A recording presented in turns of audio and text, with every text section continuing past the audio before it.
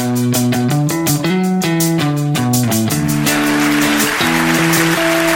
and gentlemen, welcome to Our Next Guest Is. Hello and welcome to another Our Next Guest Is. This is a conversation where we meet the country's leading speakers and entertainers in the corporate and events world, and we find out what really makes them tick. My name's Michael Pope, and I'm here with Carson White from Leading Voice. Carson, who is our next guest? Our next guest began his working career as a baker and built Australia's largest standalone baking business, the Beechworth Bakery. Serving an astounding 1 million customers per year, this business success has been driven from the start by this dynamo of a speaker. Spending more of his time these days on the speaking circuit than in the bakehouse, he still maintains his passion for his work, his staff and customers as he spreads the secrets to his phenomenal success. Sit down and buckle up as we welcome our next guest, Tom O'Toole. G'day. Look, gee, I don't know. Look, I am in business, and that's probably one of the points of difference with me, that I do have a real business, and that's really hard when you're out there speaking, because people check me out all the time and see, am I walking the talk? And that is really, really difficult, because you bet I've got to walk the talk. Yeah, look, my business is pretty incredible. I am a baker. When did you know that you wanted to be a baker? Oh, I didn't know I wanted to be a baker. I left school at 14. I washed bottles at the Tokemall cordial factory for a couple of years, and then an apprenticeship come up, and no one would take it on because you had to start work at 2 o'clock in the morning, and I just took it on, and I still wasn't sure whether I wanted to be a baker. Did my apprenticeship in many bakeries, because that bakery closed down, and another one, and I went to here, there. In the end, at age 32, my first wife left me, and left me with 2 little kids, and I was still in the baking game, and the grass always looks green. Everybody else's business looked easier, and their careers, and I went and looked at lots of other bits, and I thought, gee, they're all got headaches and hassles, and so I just got focused on baking then. At age 32, I started to invest in myself by going to seminars and reading books and asking for help. That was one of the hardest things in business, was to ask for help. Anyway, I just started to focus on baking, and that's what I've done now. Carson, did you notice that Tom jumped from 14 to 32 in about 6 seconds? Yeah, the bit in the middle is not really worth knowing about, Tom. Is that right? But basically you were kind of a floating baker, and then you decided... Look, I did really, really well. You had a successful baking business. I had a successful bakery. It was in WA, from word go, I've always did baking well. Right. You've always had good buns. Yeah, always had That's good the buns. testimonials I'm reading. I have a learning difficulty. I'm very dyslexic, and so my head jumps all over the place. Can you be very dyslexic or just dyslexic? You can be very dyslexic or dyslexic. Yeah, okay. I can read. I have two grandsons, and they're very dyslexic. They can't read their own name. Well, I can read, but I can't do lots of other stuff. Are they atheist dyslexics that don't believe in dog?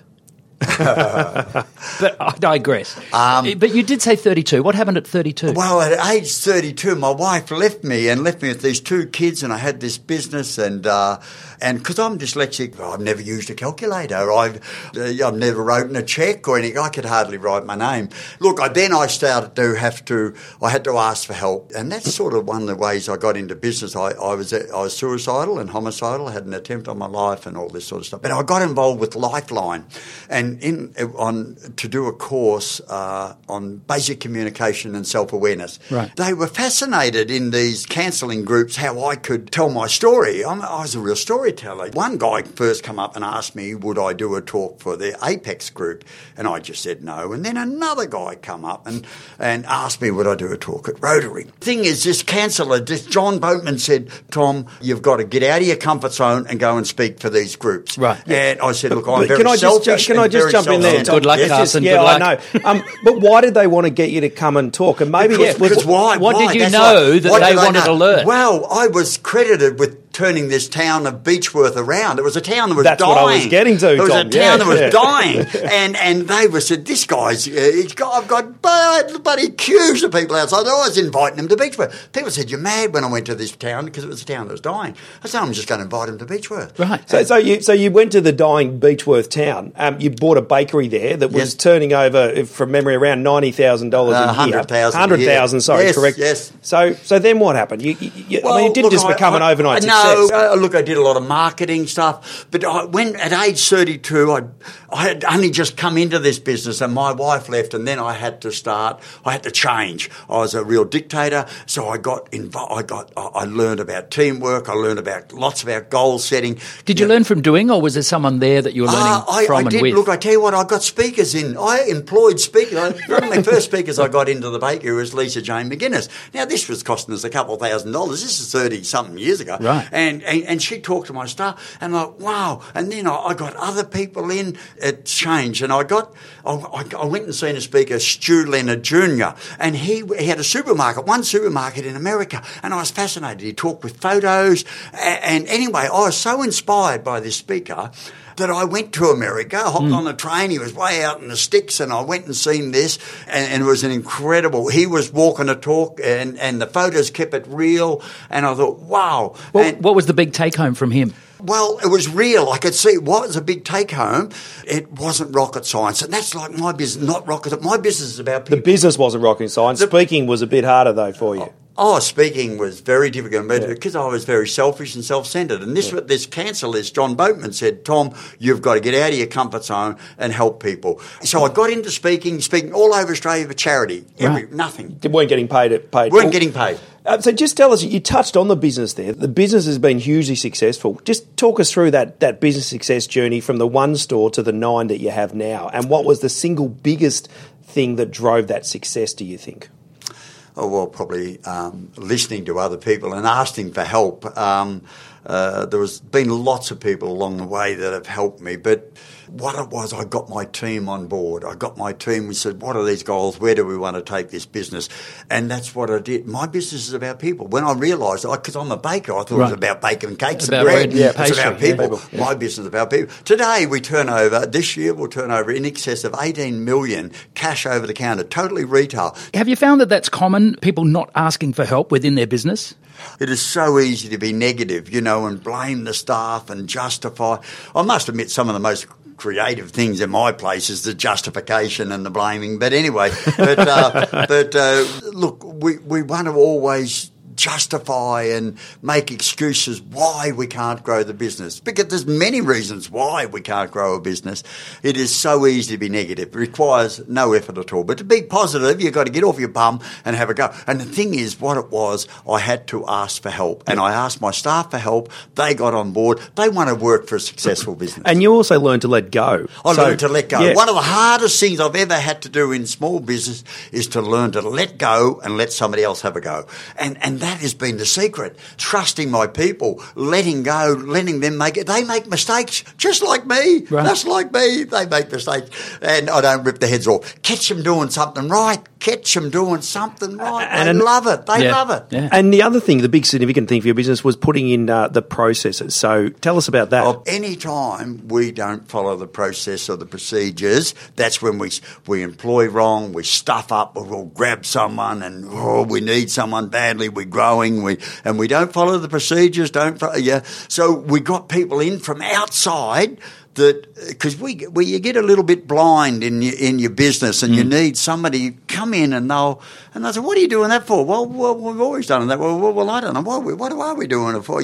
So they come in and helped us put systems and procedures. And my business runs on systems and procedures. I'm redundant today. My business runs without me. I can, but any time that we have problems is when we're not following the systems and procedures. One of your bylines is grit, guts, as real as it gets. What's that about? Wow, look, I have a real business. And look, like I said, most speakers don't. You can't walk in and check them out. People walk in, check out my place, they get a cold pie, a bad service. That Tom O'Toole's full of rubbish. He's a fraud. He's a fraud. It's a fraud. It's really hard. Look, I think it takes a lot of guts to ask for help. I think it takes a lot of guts to get out of your comfort zone. It takes a lot of guts to write down your goals, because if you write down your goals, it holds you accountable. And I don't like being held accountable, but goals give me that purpose and direction. So, and that's what gives my business a purpose. Otherwise, we're just drifting. We are just drifting anyway. What's the next goal then? Oh, geez, to stop growing, to stop. No. You can't say you don't have one, because that takes many goals. But to do more of the same, And look, I'm in love with life and raring to go. Clearly. I wouldn't be dead for quids today. Actually, just on that dead comment, you had an accident. What happened? Well, I got some flesh-eating bug. I'm buggered, I know. But anyway, nearly killed me. But has that experience changed the way you think? Because you were a fairly positive guy before that. But I think Look, I tell you, I was in theatre 6 times with this leg getting operated. I was in 3 lots of hospitals, and I tell have an attitude of gratitude. If I'm grateful, I have energy, I'm excited. If I'm ungrateful, I'm pissed off, shitty, cranky, no energy. But I was grateful, and the nurses, the doctors, they treated me like they were, but because I made an effort to be pleasant and to be grateful. And I could hear other patients not being grateful and everything. Right. That's a great line, gratitude. I have an attitude of gratitude. I tell you what, if I am grateful, I have energy, I'm excited. Ungrateful, no energy. Is this a new keynote in the beginning? Sometimes I use, but I just know to be grateful because it's so easy to be negative. Yeah. You know? And Tom, I heard a rumour that you managed to leverage your illness and get a keynote talk out of it from plastic surgeons. Well, Is that true? I did. Well, it was. Look, here I was ready to go into the theatre. They had me all gowned up, and the anaesthetist has been talking to me, and the head of plastics division come out and he said, "Tom, look, would you come and talk to our plastic division?" And here I am laying and ready to go. Plastic surgery division, not a group of plastic makers. I wasn't going to say no. Here he is going to work on my leg. Yeah. Anyway. 3 weeks later, here I am talking to a group of doctors and hospital administrators, and that was my keynote talk. But because the fundamentals what I talk about doesn't matter who I'm talking to, whether it's Mercedes-Benz or National Bank or whoever. So let's talk about now your life as a speaker, because you're a busy man. You're speaking on stage at conferences and so forth. You're writing books, CDs and workshops. What's driving that passion? Well, I've got nothing else to do. The bakery runs without me. They don't want me at work. They reckon because of your systems and processes. That's too right. Good. No, it's because the snow's on the roof. I'm white-haired, and they reckon the flyer's gone out. And your wife doesn't want you at home either. So it's the only way to go. Look, I enjoy speaking. Look, this counsellor, going back many years ago to when I was 32, he said, "Tom, you have a God-given gift, and if you don't share it, you're being very selfish and self-centred." And I said, "Well, I am selfish and self-centred." He said, "You're not. You've got to get out of your comfort zone. You've got to get out there and talk." And I do a lot of charity talks, but speaking... there was people there to help me. Like, there was wonderful, like Stu Leonard, Lisa Jane McGuinness. There was lots of... But no good just listening. I would write notes and I'd take it back and put it into my business. Imagine someone, if it's possible, who doesn't know your work. You're in an elevator with them and you have to go up to the 15th floor and you've only got that much time to tell them what they get if they hire Tom O'Toole for a speech. Oh, Go. God, I'm embarrassed about me speaking. I wouldn't tell him. I said, "Look, employ somebody with a brain." Look, I don't know. Well, we're halfway there. What do they get out of your talks, Tom? They get out of me talk that it's not rocket science. If this bugger can do it, anyone can. I've got a learning difficulty. If this guy can run a business turning over 18 million, it's about having that belief in yourself. Because, the believers pick up the prizes. And so you've got to have a belief in your product, got to have a belief in your team, you've got to have a belief in yourself. My business is about people. How do you run your workshops?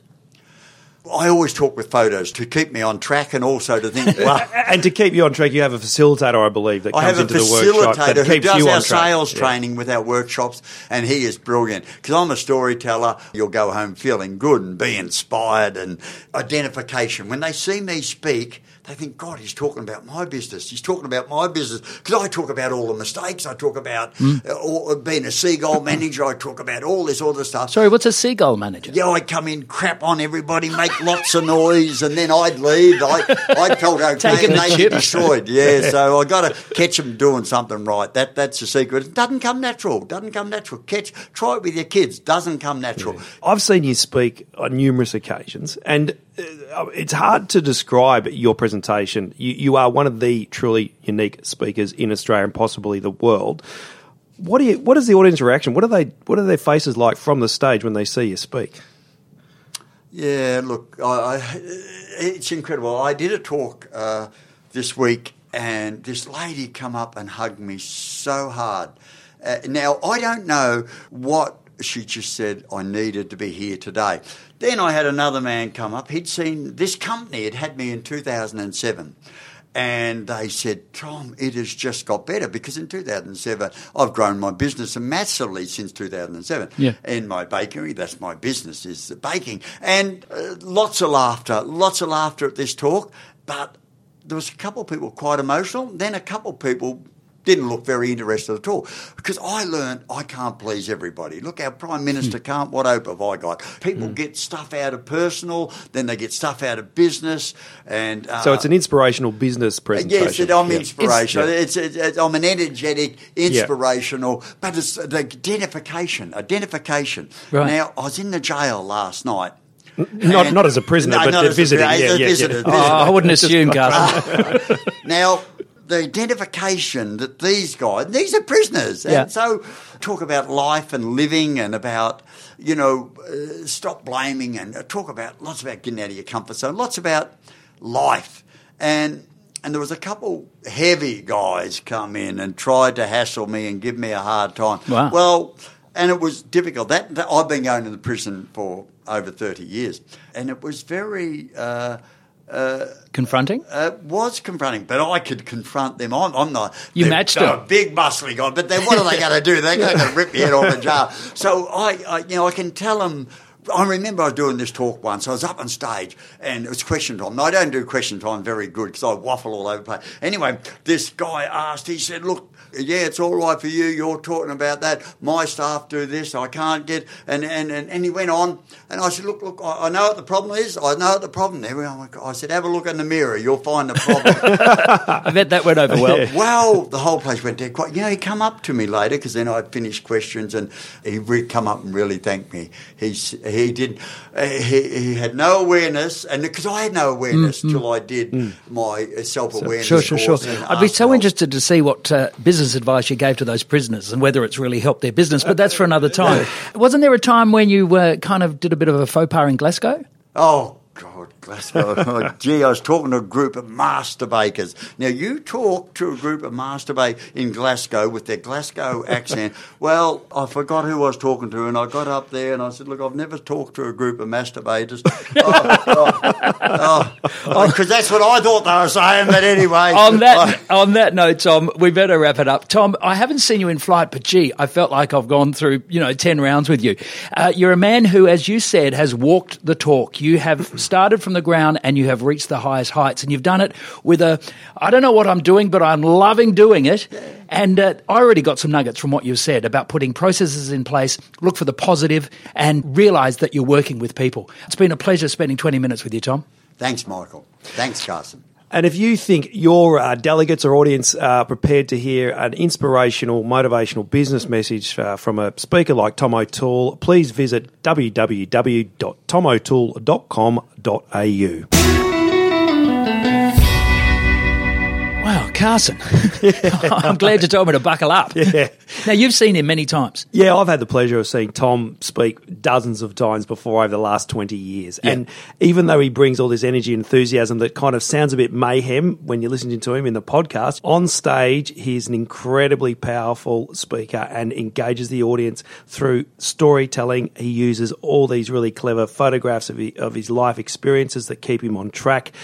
He's spends a lot of time tailoring his presentations before he even gets to the event. So he is unique. Fantastic. The one thing that really stands out with Tom O'Toole is that I've had many clients over the years actually say to me, I need another dose of Tom O'Toole. What that tells you as a speaker, that he brings not only the energy, enthusiasm, passion, but he also brings new insights and learnings every time he gets up on stage. Fantastic. And if you talk to him really nicely, he'll bring vanilla slices as well. Yeah, exactly. What's his website?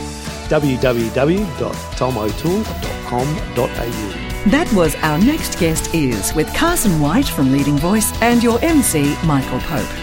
To hear more of our guests, you can find us on iTunes or simply visit www.ournextguestis.com.au. But until next time, let's take a break.